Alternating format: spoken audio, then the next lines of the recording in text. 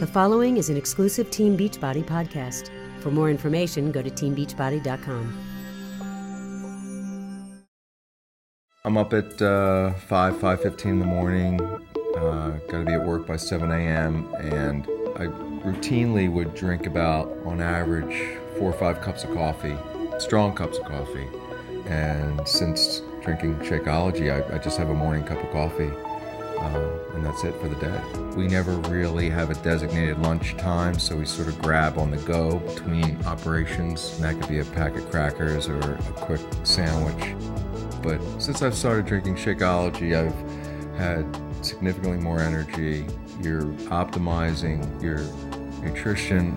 It takes just a few minutes to mix it up, and if you take a look at what's in that packet, you just simply can't take in a better product in such a short period of time. I mean, you're really doing your body a service.